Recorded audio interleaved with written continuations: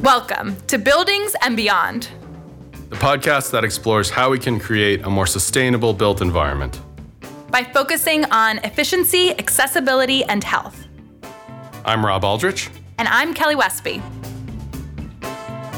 Hey guys, Alex Mirabili here, Buildings and Beyond producer and editor. In response to the positive feedback we received following our recent roundtable discussion, we're making a push to include more voices in our episodes. We hope this results in a less formal, more conversational format, allowing our listeners to hear a wider diversity of perspectives and opinions. On this episode, Kelly chats with Jonathan Rodnight and Adam Romano about building operations and training. Jonathan comes from an operations side of things, working for SL Green Realty as an assistant chief engineer.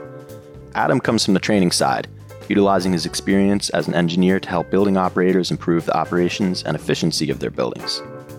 Some of my favorite highlights from the conversation with Adam and Jonathan include hearing their perspectives as to why training is so critical in today's environment, hearing their favorite stories from the field, and hearing their advice for others who are looking to enter the workforce. I hope you enjoyed this episode as much as I did. Here's your host, Kelly Westby. All right. Well, welcome, Jonathan and Adam, to the podcast. It's great to see you guys today. Thank you. Likewise, yes. I'll let you guys introduce yourself. So, Adam, why don't you go first? Sure. Give our audience a little background. Yeah, so my name is Adam Romano. I am a principal building systems consultant with SWA. I've been in the industry almost 18 years now. Started off as an HVAC contractor and kind of moonlighted as a home builder for a little while there until the housing market kind of dropped out in 2008. And then found my way into energy efficiency and consulting, and have been there ever since for the past 15 years, and spent a good time of those 15 years delivering training. So been all over the country, a couple other countries delivering training, and really enjoy it. So I'm glad we're talking about building operations and maintenance training during this podcast. Yeah, and Adam, your training covers architects, engineers, contractors, building operators, internal staff. Right, everything. And through the last 15 years it's been a lot of that. So every sort of, subset of that, and it's been really, really, really great. One of the things I'm really passionate about is building operations and maintenance training, because I feel like there's a real big need to make sure that the folks that are dealing with operations and maintenance are trained, especially as we start to see new technology come into play. We start to put new controls. So I think there's a good need there. So I'm very happy to be providing that. Excellent. And Awesome. Jonathan, what about you? Well, my name is Jonathan Rodnight. I have been in the commercial real estate business now for 10 years with the same company of SL Green Realty. Started off as a 32 BJ handyman, startup engineer, worked my way up to an engineer in Local 94. And a few years after that, I got promoted to assistant chief, where I reside now in my 125 Park Avenue property. I'm a very proud engineer. I've taken this business very seriously since I've been in it. Learned a lot. I was able to be a part of a lot of projects, a lot of upgrades, and work with a lot of great guys that taught me a lot along the way. Without them, I don't know if I'd be here today, but I am very fortunate to have the blessing of them behind me and tutoring and mentoring. And typical guys like Adam who want to teach is how I aspire to teach. And I think that's what this business does need, in commercial property. Things are changing constantly. And being now we face the post-pandemic COVID world, we have to now learn a whole new phase of life when it comes to this. It's going to be different, and I'm excited to see where it goes. But this industry does need some good training. It does need some good training. Yeah, awesome. Yeah. So we have a little boots on the ground. We have someone who spent their career in training. So I think we're going to have a pretty good episode on building operations and operator training. Let's kind of just get into the heart of it. How does staff training really influence building performance and efficiency? I would say, Adam, let's start with you. Yeah. So, I think so as an engineer, as a consultant, as we're implementing new technology in buildings or upgrading systems, the heart of that, savings that we're estimating is going to be, based on, can that system be maintained properly, by the operations and maintenance professionals. And, we want to make sure that, the transfer of knowledge is there from the contractors that are installing these systems to the operations operation staff that are designed with, or tasked with maintaining these systems. So it is paramount, because I've seen during my career, systems that are designed to, achieve X or Y savings, not achieve that, because of operational deficiencies, because that transfer of knowledge wasn't there, and systems put in bypass, or are not not maintained properly, and all of the savings that we're estimating, it doesn't come to fruition. So I think it's a key, especially, and it's something that's often overlooked, that is that transfer of knowledge, that training there. Yeah, there's almost the assumption that it's going to happen, that right. I calculated the savings in my spreadsheet, and so it's just going to happen. But, right. Jonathan and his folks on the ground are the ones that are really going to save the day or not. So, Jonathan, how do you make sure that you are getting the training you need to, make sure your building performs efficiently? Or where are opportunities where you saw maybe the ball dropped in your... you don't have to name any names. Yeah, absolutely. I can't agree with Adam anymore, because you're right.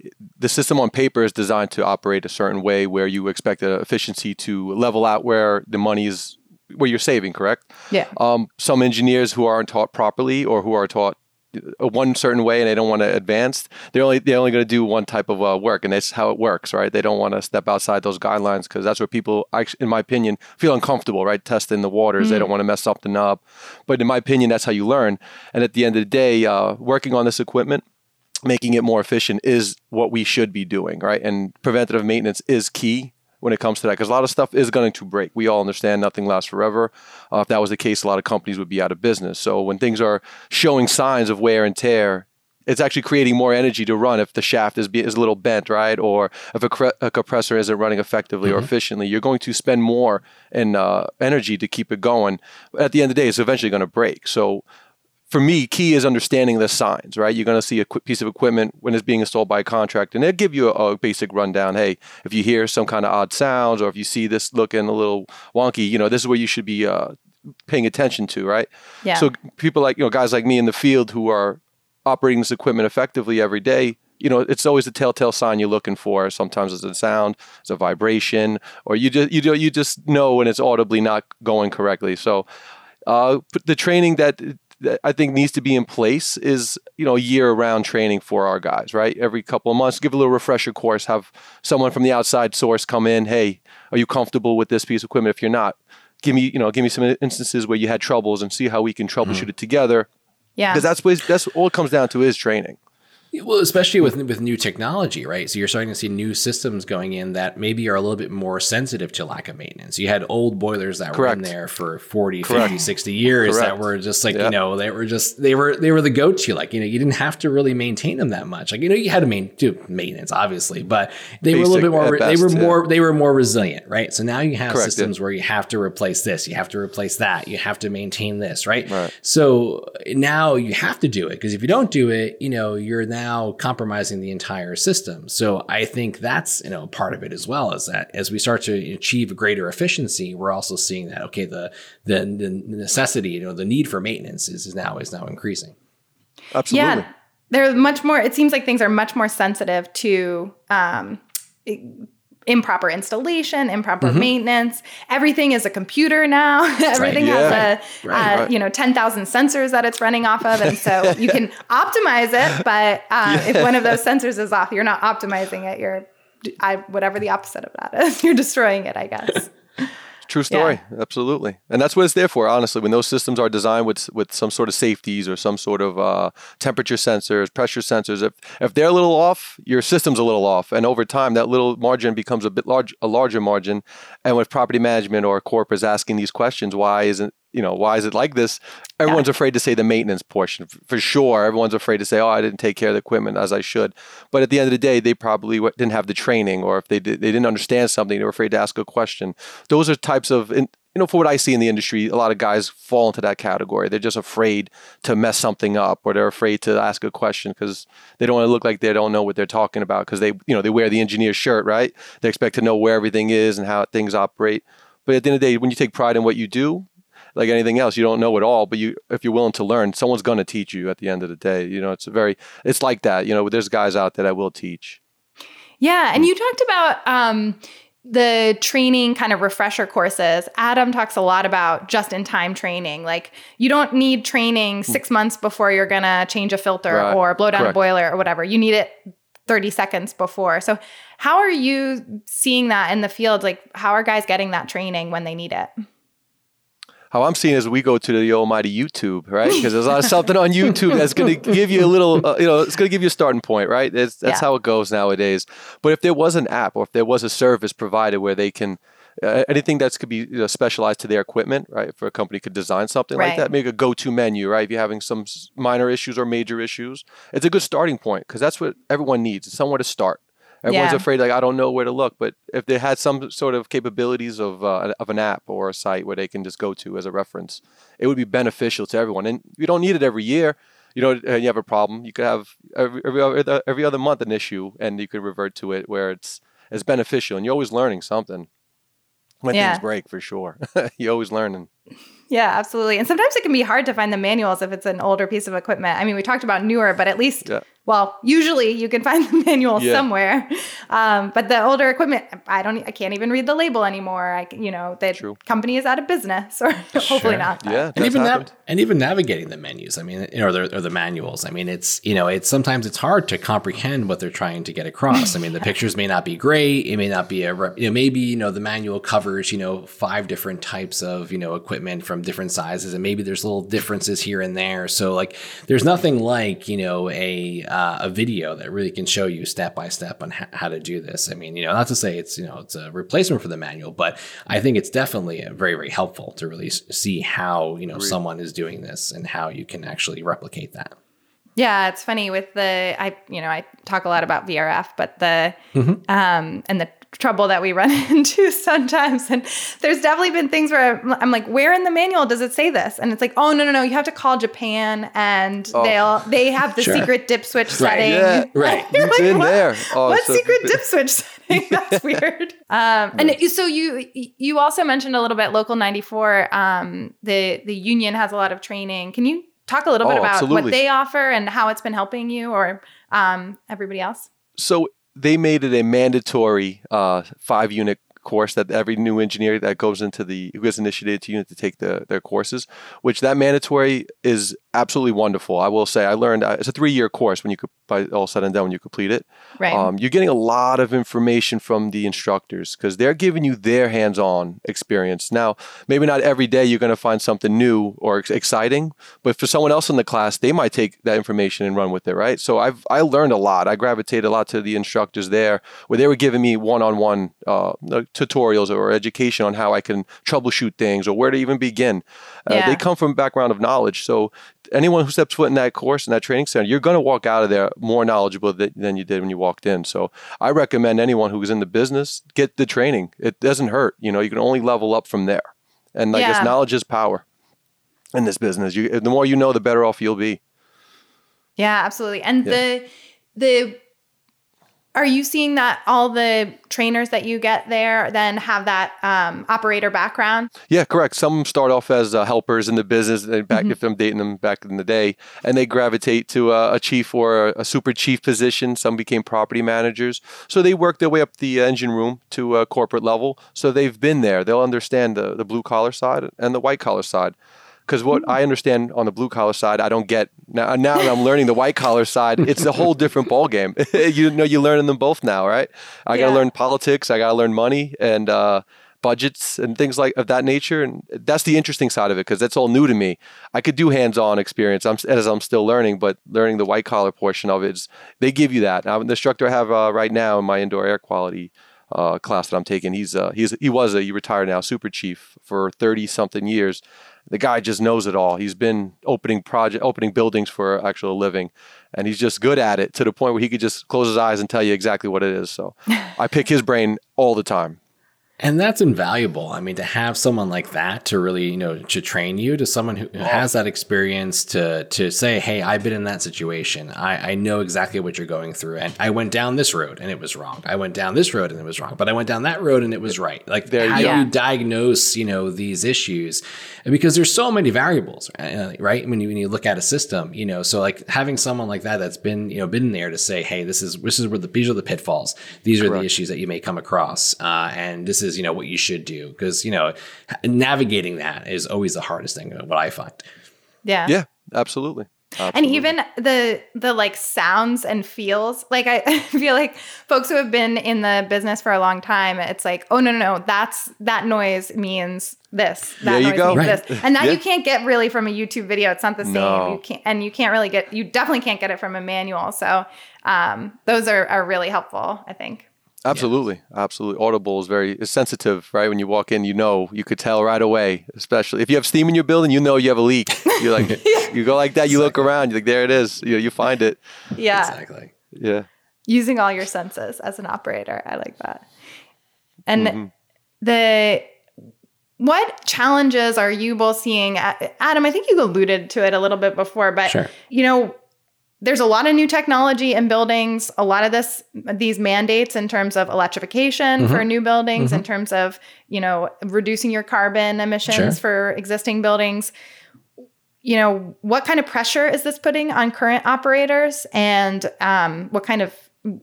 what more kind of training does everybody need? Yeah, I mean, so from what I've seen, it started off, it's always been that way. Technology is always advancing. And, it was, about a decade ago, we started to really get into energy management systems. And, before then, they were there, boiler controls, things like that. They were switches on the wall. And the operator had a good understanding of how to manipulate that, to diagnose issues, to go ahead and, try to diagnose what's going on.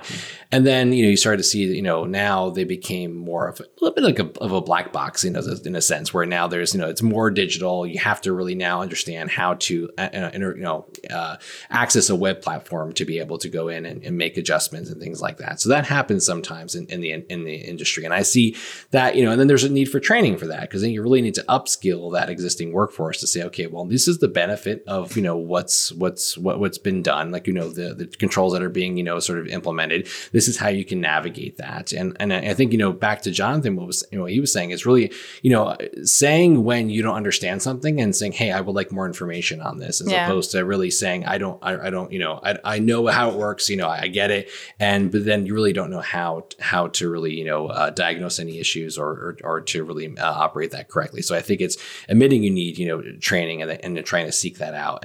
But as we start to see new technology come into play, I see that happening again, as we move towards more electric-based systems. Now we're getting away from the sort of the familiar burners and boilers that we have in our buildings, and we're moving towards more, heat pumps and electric-based systems, which now have, relays and capacitors and contactors and diode bridges and all these different things that now we have to, as operators, really understand, how do I, make sure that's working correctly? How do I diagnose a problem? What do I do? When do I call in a contractor? When do I know that it's beyond what I can do as an operator? And when do I need help to bring someone else in to do that? So I see the need for training just only increasing as we start to move towards, new technology.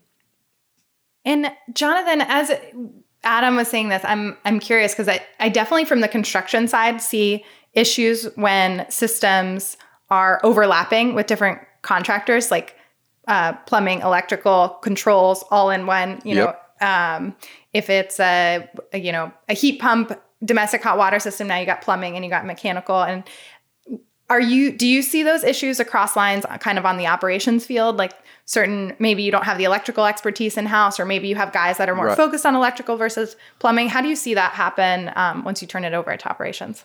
That's a very good question, because I'm in the plumbing background. I had that as a skill set prior to being an engineer. So I always pride myself on handling that. Electrically, I've only gotten better, right? I'm not the best at it, but I can always learn. But I have my chief who's very knowledgeable of electricity, right? He understands all the components and how it breaks down and how to make repairs. Not necessarily saying he could always make the repairs. He's an older gentleman. He's probably like, I'm not going to risk it. We'll call in somebody. So we do take a small level of chance to make small repairs. But if we see things getting like above and beyond or something that's way out of our hand of handling, we always outsource that work. But we always try to take the first stab at it. I think that's just how we as a group and as an engineer, you're going to learn by putting yourself in that position to try. And if all else fails, we're still calling a contractor that's going to be qualified, right, and competent to come in and make that necessary repair to get it back online. Because in an emergency sense, you always want to be prepared to get it back online fast and quickly as possible, especially if it's heating in the wintertime, right? You can't leave my building unoccupied without heating because it's not a good look. No. Well, exactly, and that's exactly what I was going to say. Is that you have to take the first stab at it, and to be able to feel empowered to be able to do that, I think is also part of that training. Is that you come out with that sort of empowerment that okay, I can take that first stab. I know what I can do. I can look at X, Y, or Z because those are maybe the most common issues that you find. And then if it is beyond that, then you bring someone else in. But at least maybe 90% of the time it is that and you can get the building back online and you can get it going. And I think that's important. It's to not feel sort of intimidated by the systems. I think that's also part of the training is to really feel like you're empowered that you can really do this. Yep. And safety comes up too, right? You mentioned electrical. We've all seen the warning videos on electrical, right? So, at least knowing where you could run into issues if you start to poke around and start to open up. Right. And so having that knowledge or that background to know when, you're getting to the edge, like Adam said, and maybe you should call a friend. True story. Yeah. It's a very good point to make. It's definitely in training. If you're not 100% sure or comfortable working with someone that could hurt you, listen, take a step back. It's all right. We'll get it on. I don't want anyone to get hurt. So you're right about that. Taking safety measures is critical when you're assessing any kind of especially electrical problem, right? Yeah. Right. And you mentioned in the beginning also, COVID, obviously we've all noticed that happened. Buildings are opening back up. I don't know. Some days it seems like we have a lot of people in, some days we don't. What kinds of things are you being asked that are different than before COVID? Or I'm thinking health-wise, are you getting a lot more questions around that from? So a lot of our tenants, we have Pandora as a tenant, and they made us sign like a disclosure that we can't walk into their space without a mask on because they have their employees all vaccinated. It's all politics now, right? I got to play this game. I don't want to walk into a space and feel uncomfortable either because if they have no mask on, I got to wear it. I don't mind. It's the time we live in, right? Okay. So everything under a health perspective has changed as far as what I've understood years ago. But I don't mind it, to be honest. I think it's a safer bet for everybody. Yeah. Until we get through this, let's just play the game. Let's play it smart. And everyone in New York City is on board with that. I got to say, I don't have many issues with my tenants that don't comply, at least with them wearing their own masks. So it's just, as the times go on, it's going to change. But for now, it's not terrible. It's all about, the person you're dealing with at the end of the day, right? As long as they're cool, we're all cool. Yeah. Does anyone call you up now and say, what MERV are these filters? Or is the fresh air damper open or something? In the beginning, we did have some tenants that were very curious to see how we were taking measures. And of course, I told them what we were doing. And if it went over their head, which I'm sure it did, they were like, "Oh, thank you." As long as there was a plan in place, they were happy. If I would have said nothing, they would have been like, "Oh, well, I'm going to get on the phone and call somebody about this." But they were happy to see that we had at least a response, and they felt comfortable with us. And they see us every day, so as long as they see a familiar face giving them an answer, they're happy. Yeah, and you mentioned you took an indoor air quality class. So has that helped you, with all of this? Let me tell you, I'm learning about VOCs. You guys ever heard of this? VOCs. Yes. So, VOCs are now, in my mind, dangerous, right? Because they're on everything. They're on all commercial building materials, right? They're off-gassed. Now I'm learning about off-gassing. And I have a construction floor on the site. I have a construction floor going on right now. As soon as you walk off the elevator, you could smell it. You could smell paint. Right. You could smell glue tile applied. Right? You could smell everything. And I go, that's VOC. That's a VOC. And I got my mask on. I walk around thinking, hopefully this is protecting me, right? But learning about that now, I didn't wear a mask before the pandemic on construction floors, but going forward, no pandemic, I was rocking a mask because you don't know. It's invisible. You can't see it. You can smell it. That's how you know it's bad. but everything off gases. So learning about that in my indoor air quality class that I'm taking now is very beneficial to my career. I will respect it now going forward more than I did in the past. Yeah, absolutely. Yeah. Yeah, that's funny that you are at least more paranoid now than before. You gotta be. It's health safety now.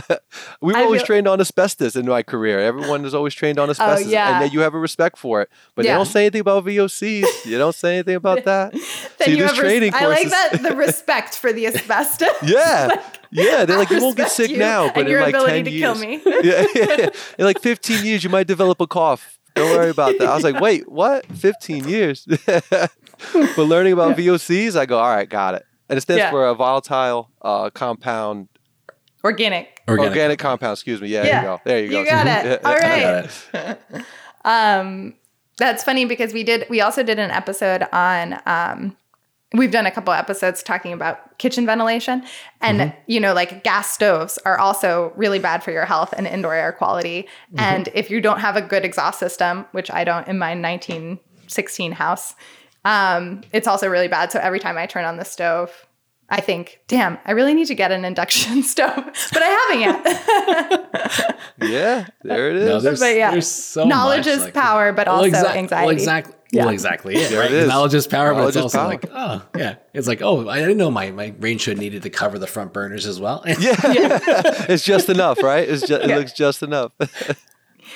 And so you were mentioning to us before, you have quite a big crew over there with you, Jonathan. And have you found it hard to train staff and onboard staff? We're obviously, the industry seems to be growing in general, and everybody's trying to find talent. And how are things going with you? Some days are simple, right? Some days, depending on the problem we're having, we'll address it as a team and we can get through it. But then there's certain days where I might even be stumped, and we're all looking at the chief like, all right, direct us, like give us some knowledge of where to go, what to do. And it's always how we delegate it to our crew. And everyone's sensitive to certain things. You got to be, you got to play the fine line of everyone's ability to learn. So I just because I get it the first day doesn't mean my partner's going to get it the first day. So training guys is my forte now. I'm getting better at it because now that I understand my crew, I'm able to navigate it through working with them easily when it comes to training. But some days, like I said, this might be a little bit difficult with plumbing. I got all my guys squared away. They're pretty familiar now with basic plumbing repairs, and we're going into bigger jobs. We changed a bunch of valves this year, a bunch of globe and gate valves, a lot larger, 4-inch big boy flange one. So it was their first time doing it, and working with me, we all accomplished it on the first shot, and I let them do the work. So they got a lot of hands-on experience when it comes to that. Electrically, we're all still learning. I'm still learning myself, but we do tackle a lot of jobs. We do tackle, like I said, it all depends on the guy and how I train them independently or as a group. Everyone's able to learn anything, if you ask me. It's just how do you get the information across. Well, that's great to see. I mean, it's great to see that you have this mentoring component built in. I think that's important because it's not, you can learn things in a classroom, you can watch a video, but it's nothing like actually doing it yourself and then having someone there next to you saying, "Hey, okay, do this, do that. This is what you're doing wrong." I think that's super important. So, like, I'm really impressed to see that you have this mentoring, sort of process built in because I feel like that's where really it's the most impactful. A lot of times. Thank you. I appreciate that. I do take pride in my ability to do that. Because I enjoy it, first and foremost. I really do enjoy it. So with just that, having as a background in my ability, to me, it's not really work. Like I said, I enjoy it. So for them, I hope they grasp it like I do. We'll have them on the podcast next week. No. Yeah, let's do it. They'll jump on. Yeah, I like it. Yeah, I think, that's like the best kind of in-time training, right? Just in-time training. It's like Jonathan coming around the corner. Hey guys, how's that going with that? You need me to do a video. I'm available. I'll make a video for you guys any day. Any day. That's cool. And what about actually hiring new staff? How often are you, onboarding new staff from off the street? So as of now, we have one position available. It's a 32 BJ spot. It's a 2 p.m. to 11 p.m. shift, which is a very critical shift because you're going to be by yourself a good amount of hours without any kind of managerial supervision. Right. So that one, you got to just feel comfortable in the event that something happens at 8 o'clock at night. that, yeah, you can call me as long as you understand the direction I'm giving you. Can you handle it at that point? Because people get nervous. You understand emotions do come in when emergencies start happening. Yeah. But you got to find that competent person. So for this particular shift that we're going to interview for, it's more or less, are they confident in their ability to handle things on their own, right? I don't need them to be an expert at anything. I'm not asking for that. If that they do bring that to the table, that's an added bonus on their end. But I need someone who's competent, right? Who's capable of handling a specific job detail at night or an event of emergency. How are you handling it? What is your direction? And then we're going to find out from them, see how they would handle themselves under pressure, because everyone's going to give us, their version. I'm just curious to see what their versions are at this point. But competency is very much a key role in the 2 to 11 shift. But during the day, if that event does open up where we get a day guy coming in, I need to know how versed they are with tenants, right? How comfortable they are in tenant space, how comfortable they are talking to, because customer service in SL Green is very big. Yeah. So we don't need anyone who's arrogant, right? We don't want anyone who's over the top or an ego trip. We just want respectful characters coming on board, and they'll learn. Absolutely, when things happen, we tackle as a team, and we all learn. So in the event that I just need a character with a personality, who's down to earth, put a smile on, how's it going, and handle the jobs at hand. If they could work on their own, then that's also an added bonus.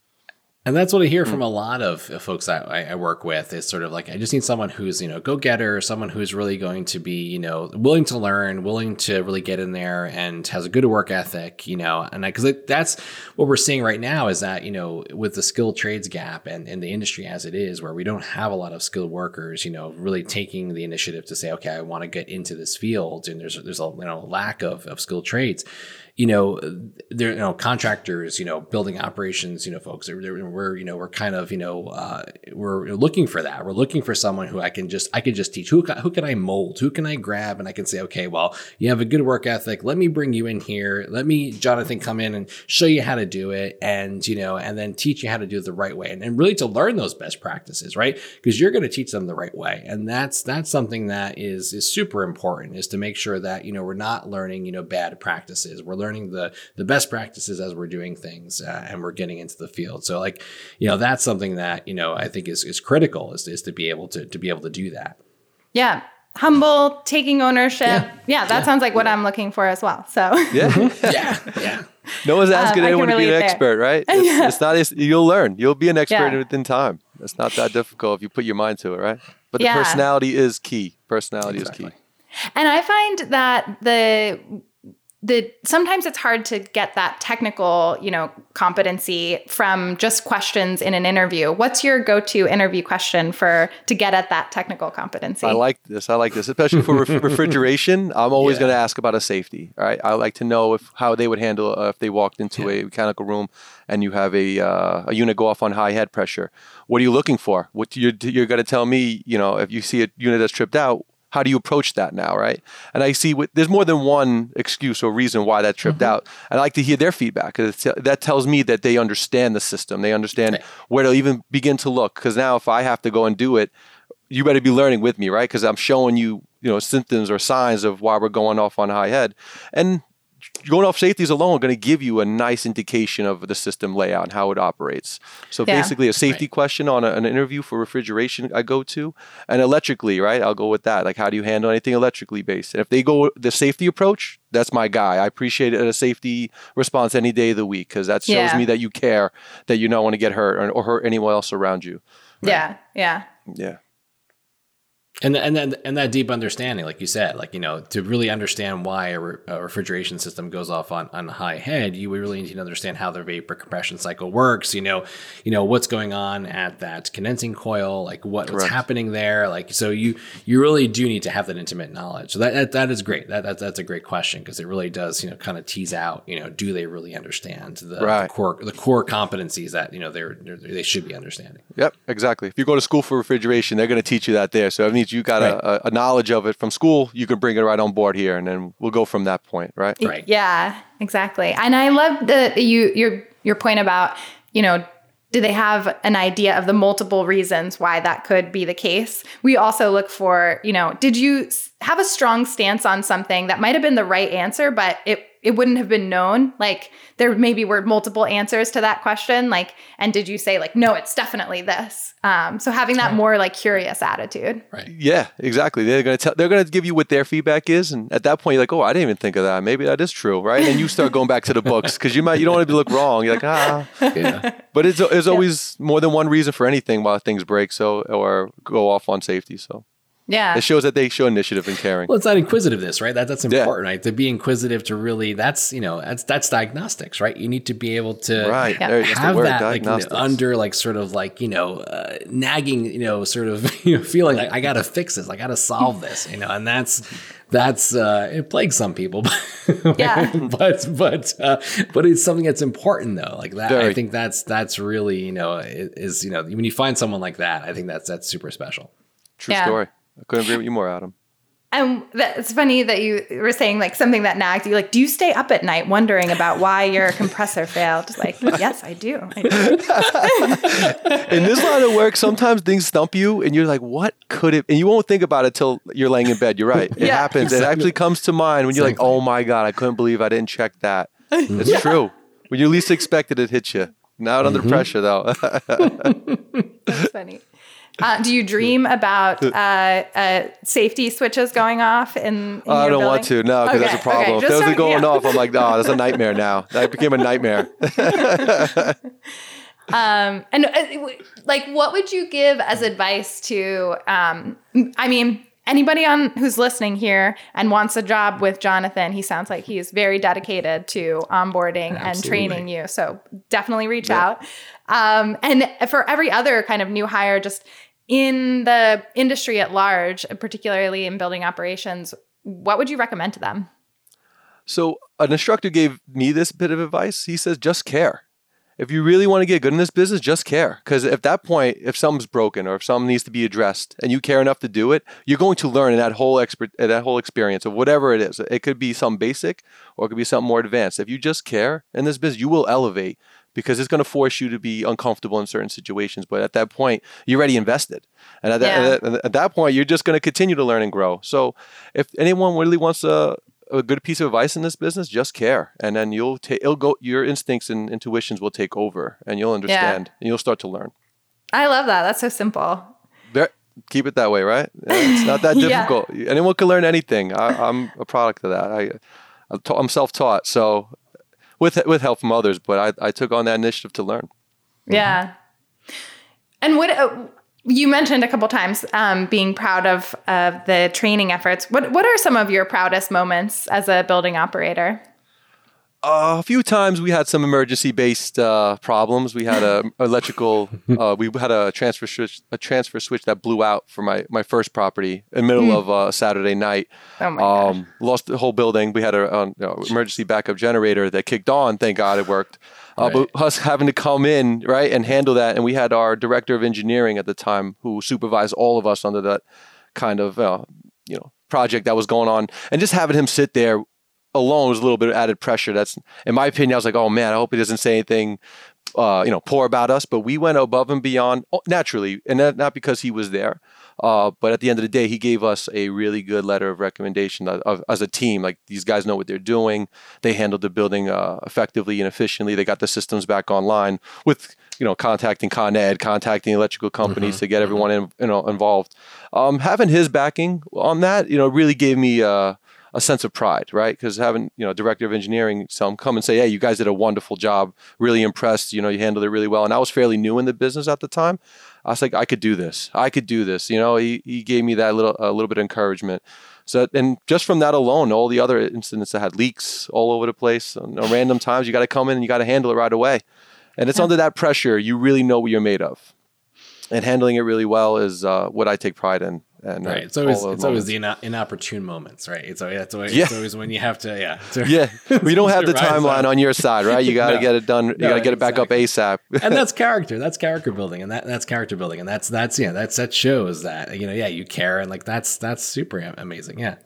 Appreciate that. Thank you. Yeah. How about you, Adam? What was your proudest moment? Oh gosh, I don't know. I mean, I can't even. I mean, I've done a lot of things. Like I used to work. Like I said, I used to work as an HVAC contractor. Some of my proudest moments are really helping people that really needed help. Like going into buildings that didn't have heat, and really like seeing the folks there that were, really suffering because of it. And it was super cold outside, and it was everyone's wearing blankets, and going in there and saying, okay, well, I'm going to come in. I'm going to fix this for you. I'm going to stay here all night until you have heat.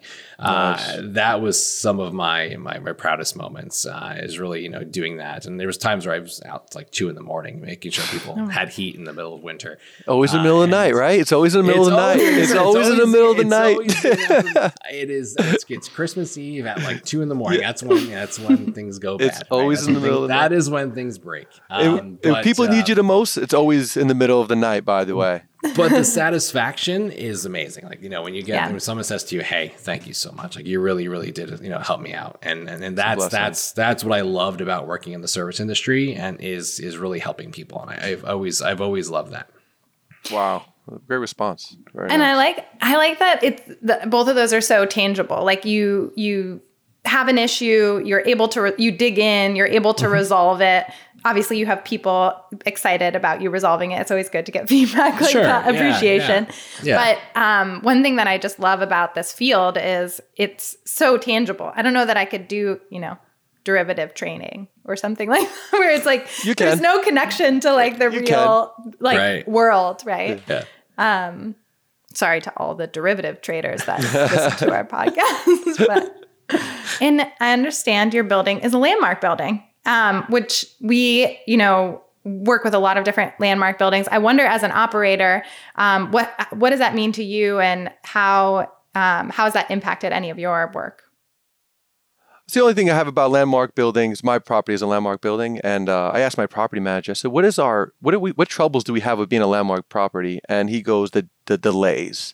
Anything that goes through DOB." For our exterior of our property also has to go to the LPC, the Landmarks Preservation Commission. Right. Yeah. And it won't get blessed until they bless it, right? Yeah. They won't do any work until whatever they say it goes. So having them oversee all the projects that we go through externally, they take their time. They're in no rush. So everything's just a time delay with them. Yeah. Like anything else, it's just a time delay. But they have a lot of power when it comes to landmark properties. Yeah. I just thought that was very interesting to learn at least a little bit about that. And that's a challenge too, like, trying to, sort of implement an efficiency measure. Let's say that's external, right? Like let's say window upgrades or whatever. Correct. Like you have to, sort of be within the guidelines. I know, like, my old days working in Passive House, that was always an issue in some landmark districts. Like, how do we get a window that actually meets landmark requirements? And we want to do the right thing. We want to, increase efficiency. You want it, yeah. But how do we do it, right? And it's that give and take. It's that conversation, like having that conversation, talking to them, having them understand what you're trying to do. I think that's again, going back to your point where you really need to be able to understand how to converse with people, how to really talk through all this. That's one of the skill sets that does really help out a lot, And it was interesting because when you said going back to that, when you said the thing about, when your daytime guys have to be able to communicate effectively with tenants, and you don't think about that as a part of the job description for a building operator, right? You think about people in the engine room or whatever, like changing valves or whatever.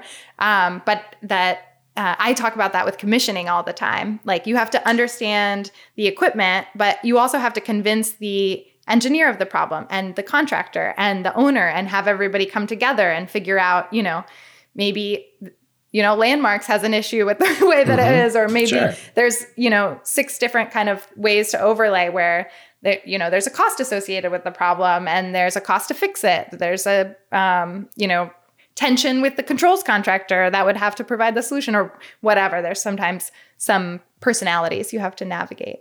Very good. Yeah. You said it best. Personalities. Personalities. And what are you seeing as, from, speaking of different personalities and different people you have to communicate, are you getting kind of top-down requests from upper management about energy efficiency, or like, you have to meet these certain energy targets, or why am I seeing on the BMS that the equipment's running at night? Or is anyone asking you those kinds of questions? So my chief is always on top of that, right? We always want to look good in management's eyes. So at the end of the day, we kind of stay on top of those things. And they might refer to us, say, hey, where can we make upgrades? Like, where do you recommend, or what do you suggest where we could cut back, upgrade certain things? And we came up with the lighting in our property because we have a lot of dated lighting fixtures. Upgrading a lot of it to LEDs would definitely add some savings to the cost of energy efficiency, as well as I know I was touching base with Adam earlier about EC motors, and we have over 400 fan power boxes in our building alone with all the tenants that we have.